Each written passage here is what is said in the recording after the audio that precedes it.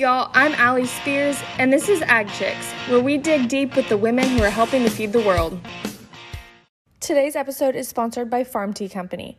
Farm Tea Company has apparel for all 50 states and is focused on American farmers, ranchers, and the agricultural community as a whole. Farm Tea Company shows pride in where you farm, how you farm, and why you farm. Check them out at www.farmteaco.com or at FarmTeaCo on social media. So today I'm sitting down with Nikki Wente, and I am so excited to chat with another local Californian and get to know a little bit more about what you do in the facet of the agriculture industry that you're involved in. So Nikki, if you would not mind telling our listeners a little bit about yourself to get things rolling today. Yeah, absolutely. Thank you so much for having me. I am a fifth generation wine grower. Our family has been growing grapes and making wine since 1883. And my current role with the family business is director of vineyard operations. So I manage all of our vineyard land as well as our fallow land, which we have quite a bit of fallow land as a part of our agricultural business. So it's a lot of fun, and I have a really great team that I work with that helps me get the day-to-day job done, which is also really important. Yeah. And so let's back up a little bit. Growing up, did you know that you always kind of wanted to be involved in the family business, or how did you kind of get to that point? Yeah, so I think I'm like one of the only family members that knew from the very beginning that I wanted to be in the business. My dad was in charge of our vineyard land before me. And so growing up and watching him in the vineyards and having him take me out on the tractor with him and go on horseback rides through our vineyards, I just really fell in love with the idea of being able to utilize my very math and science driven mind and my excess of energy that I could be outdoors for a career. So from a very young age, I was like, I'm going to be in vineyards. I'm going to pursue this as a career. I want to follow in my dad's footsteps. So I've had a very focused education path. I went to Cal Poly San Luis Obispo and studied wine and viticulture. So very focused on my end goal of being in charge of vineyard operations from the beginning. And then in terms of the agriculture side of things, obviously you were involved in the day-to-day business of kind of being involved in a winery and a vineyard. But what did you do anything in terms of like 4-H and FFA, or was it purely kind of your on the farm experience that kind of got you connected to ag? It was my on the farm experience that got me connected to ag. My dad did a lot of different programs when he was a kid. So he did the 4-H and FFA and all of those different things as he was growing up. And he decided to have us more heavily involved in sports. Mm-hmm. And a lot of what we do as kids is what our parents put us into, right? Like Right. I didn't really have a choice. I didn't know there were other options. Looking back, I always like kind of kicked my dad. I'm like, why didn't you let me get involved in FFA or 4-H? Like that would have been really cool experience. And maybe I would have been interested in, also taking over our cattle operation because we have a small cattle operation as well in the family business portfolio. And he always says, I always was forced to do everything that my parents wanted me to do. So I just wanted you to do the things that I loved. And I always loved sports. So I figured you guys would love them. So really my ag background just comes from being on the farm, growing up on the ranch, and loving it. And there was no force or pressure into it, I think, which also probably makes me love it more. Yeah, no, and I think that's important that you mentioned that because, I always say that once you're kind of involved in agriculture, even when you try to kind of get away from it, it always has a way of creeping back into your life in some way, shape, or form. But speaking from my family side of things, I was definitely like the ag kid, and my brother was the sports kid, and now he's the one who's like, hey, I think I want to maybe be involved in ag in the future. So it's kind of funny how that all turns out sometimes. Yeah, absolutely. For you, so first of all, how many siblings do you have, and how many are like on the operation at this point?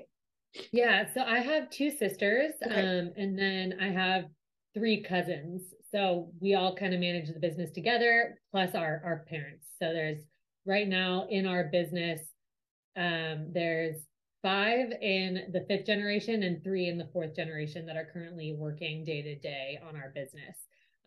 But I am one of 2 in our entire family that are currently working in ag. Okay. Just me and my cousin. Okay, very cool. So how has that kind of, sometimes working with family can be interesting, but how has kind of your experience been in regards to all of that? Working with my family actually is sort of a joy. And I know like we don't always get along, we don't always agree, but I think it's that mutual respect in the background that like we know we're not always going to get along and not always going to agree, which makes you kind of take anything personal out of it. And it's more like, okay, they're not attacking me as a person, they're just not agreeing with my position. Right. And that really helps us to, continue to be excited about coming to work together. We also have all like kind of picked our own path, and the wine industry, I mean, every industry is this way, I think, in small bits, but the wine industry is really fun that it has, agriculture, it has science, it has marketing, it has IT, it has sales, it has, the whole breadth of, if you want a really corporate job, you can find that in the wine industry. And if you want a very ag-based job, you can find it in the wine industry. So we've all kind of picked our own little swim lanes, and none of us really overlapped all that much. Like the only person I really overlap with in my day to day is my cousin, who's the chief operating officer, because he's in charge of all of our operations. So I report into him as I manage our farming operation. But all of my siblings work elsewhere. They work in marketing and sales and hospitality. So that makes it really easy to kind of get along really well and be able to support each other rather than butt heads because we're going after, the same role or trying to figure out how to create a product together. That's not really what we do. Right. No, and I love that you say that too, because I think sometimes we get caught up in, oh, I want to be in agriculture, that means I'm going to be a farmer. But there's so many different ways to be connected to the industry. And I mean, you just highlighted how it's a business, right? So you need all the different aspects of what makes up a business. It just has to do with ag. So thank you for sharing that, because I think that is important to remind people when they are thinking about, how do I fit into this and how do I fit into my family's operation too? When, I have an interest in marketing, but we have a cattle operation. Well, you still need marketing in cattle or whatever it may be. Right. So yeah, so thank you for highlighting that, because I think that's important. But then also the generational kind of change that is occurring too. How has that played out on y'all's in your all's business in terms of, I think it's great to have, the generation before you to be able to learn and have conversations with, but then also sometimes there can be that new fresh perspective. How has that gone for y'all's kind of business? Yeah, so we have a rule that you can't come and work for the family business without working somewhere else for 5 years first.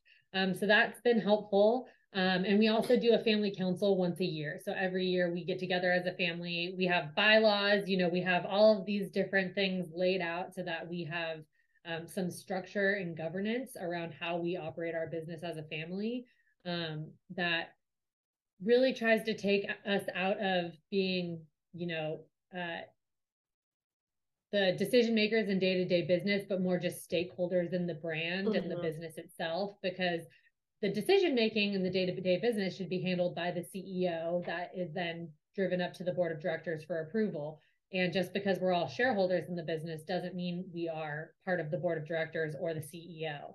Right. So having those family council meetings has really helped us to, stay involved in the business, stay really up to date with what's going on in our surrounding businesses, but keeps us moving forward as a family and understanding that the 4th generation is passing over the reins, and they have a lot of trust in us because we have all of these guidelines and boundaries set up for us to succeed. And I think it's probably really hard for the 4th generation to let go of the reins. And I can't imagine giving up the reins right now to like my daughter. Like that would be crazy. Right. But I think as they have seen us working more and more, like my cousin Carl is now on, I think, his 20th year working for the business. So they've had a lot of time to watch Carl grow and develop into the role that he is today, and trust that he has a really good head on his shoulders to direct our business in the right direction. And I think my dad has, for me, I'm on my 6th year at the business, so they're slowly handing over more and more, as they can see us working and getting in our groove. And I think the fourth generation definitely has a good understanding that things are going to be so different for us than they were for them. Technology is different. The way that people work is different. The way people communicate is different. So they're kind of trusting us to understand the future a little bit better than they do, because they've been in a different generation than us. So overall, I think it's been a really smooth transition. And a lot of that has to do with just like that constant making sure that we have the right guidelines and boundaries to keep us on the right path that everyone agrees with going forward. Yeah, right. And I mean, truly running it as the business that it is. I think sometimes family businesses can get caught up in, oh, we're family, so things aren't going to happen. But it's important to have those things in place in case something does happen, or, just to make the process easier at the end of the day. Right. And you mentioned technology, and that is something I would like to touch on. How have things changed? And I don't know, I'm sure over your lifetime, but especially maybe since your dad's, how have things changed on how you guys do things because of the new technology within the industry?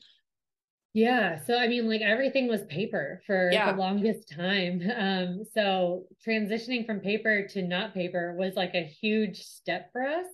And then going to the cloud was like another huge step. But I think the biggest thing is how we can improve our farming techniques through technology, at least for me specifically. So putting out, sat flow sensors that are monitoring how much water is going into the plant so that I can keep track of when the vines are actually thirsty. We have evapotranspiration sensors that are basically monitoring how much water is escaping through the leaves, so that I can see how much the plant is actually processing that water, if it needs more, if it doesn't. We have a lot of AI in our vineyards now. We're using smart tractors these days as well. We have sensors that are looking at the thickness of all of our shoots to see how much fertilization we need and if our fertilization strategy is working. We are really just focused on how can we be better for the environment while continuing to farm to our quality standard levels. So just a full sustainable outlook, and technology really does play a huge role in that. And every day I swear there's a new technology coming out that is trying to help me precision farm. So it's also a lot of sorting through the calls and making sure I'm getting on the phone with the right people, because there's so many people out there now doing ag tech, which is great. It's been an undervalued segment of the tech industry for too long. So I'm so glad it's getting a lot more popular, but there's just a lot right now. Yeah. Well, and then the push, for the industry to have the sustainability aspect and all of that, I think it's changed the way that we grow and farm and ranch and everything, right? So it's baby steps, but I promise the industry is trying to catch up as fast as possible. Right. And so for you, like what is kind of, this is probably a very complicated question because as I know, no day is the same in agriculture, but what's maybe kind of a day in the life for you, or what does your day-to-day look like right now? Yeah. I mean, and you're totally right. No day looks the same, but I think that's why I love my job, is that Yeah. no day looks the same. So, like some days I'm focusing on strategic planning for like our 10 or 20-year plan. Like what kind of grapes do we want in the ground? What's the year rotation that we're going to have them on? Like, are they going to last 30 years or 25 based on area or viral pressure? Lots of different things that can impact grapevines. And then other times I'm working on strategies for our team. Like, how do I see the growth structure of my team members? Who's going to be moving up? Who really is showing that they're a star employee that wants more? Like, how can I get them to the next level? So a lot of what I do is not just based on agriculture, but also based on just people. Mm-hmm. I develop my team to be the best in the nation. That's what we really want, is how can we continue to be the best provider of work, the best supplier of wine, and the best place to work and have your family grow up with us. Um, And like today, I'm working on our budget for next year. So this afternoon, I'll be spending a lot of time looking through budget, making sure that we have all of our farming tiers laid out, that all of our customer blocks that we do some vineyard management for are all laid out, that they have their budget sent off for the year.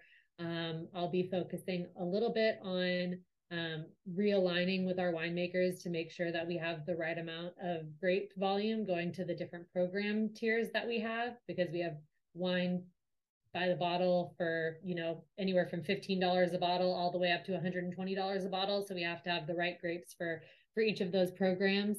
And we just finished harvest about 2 weeks ago, or maybe 3 weeks now. But so now is like the perfect time to kind of have a good look backwards and see, what did we do really well? How can we improve? Where did we miss our quality mark, or where did we overshoot? And how can we kind of adjust that back to make sure that we're hitting right on target on all of our different ranches. We farm about 200 different vineyard blocks in Livermore and another 100 in Arroyo Seco, Monterey. So it's just and those are varying sizes and acres, but it's just the way we farm them all a little bit differently. So lots to go through, but it really does help when we kind of have that look back after the year's harvest. Yes, and you guys do everything in-house, right? I mean, vine to bottle on the shelf is all of you guys, right?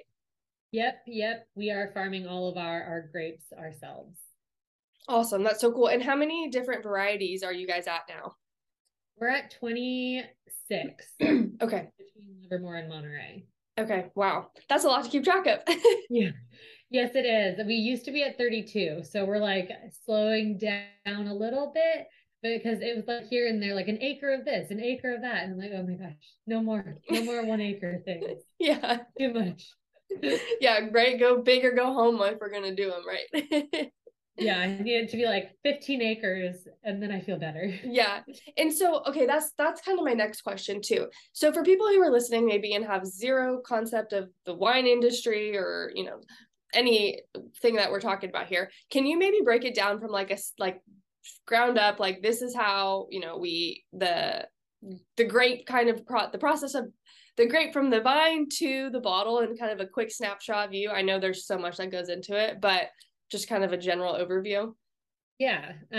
So when you're planting a vineyard, it takes about 3 years to get your first crop. So Right. your first 3 years, you're just doing new vine training, getting them in the ground, all that stuff. And then once you get that crop, you're going to start the growth in March. And then throughout the season, May will be right around where you have, so March is bud break. So that's when the growth starts. And then May, you're going to have bloom. So that's when you actually get your flowering. And then June, you get set. So that's when you actually see the berries. You might see a little veraison in July, but in August, you'll go full into veraison, which is where the grapes turn color. So turn into either green or red. Green, it's harder to tell. They're more like, it turns from green to yellow, I guess you could say. And then red, they start to turn red. And then sparkling harvest usually takes place in August. Sometimes Sauvignon Blanc, some Chardonnays and some Pinot Noirs will come off in August. And then the bigger varieties like Cabernet, Cab Franc, Merlot, those usually come off a little bit later. So maybe late September or October, sometimes into November.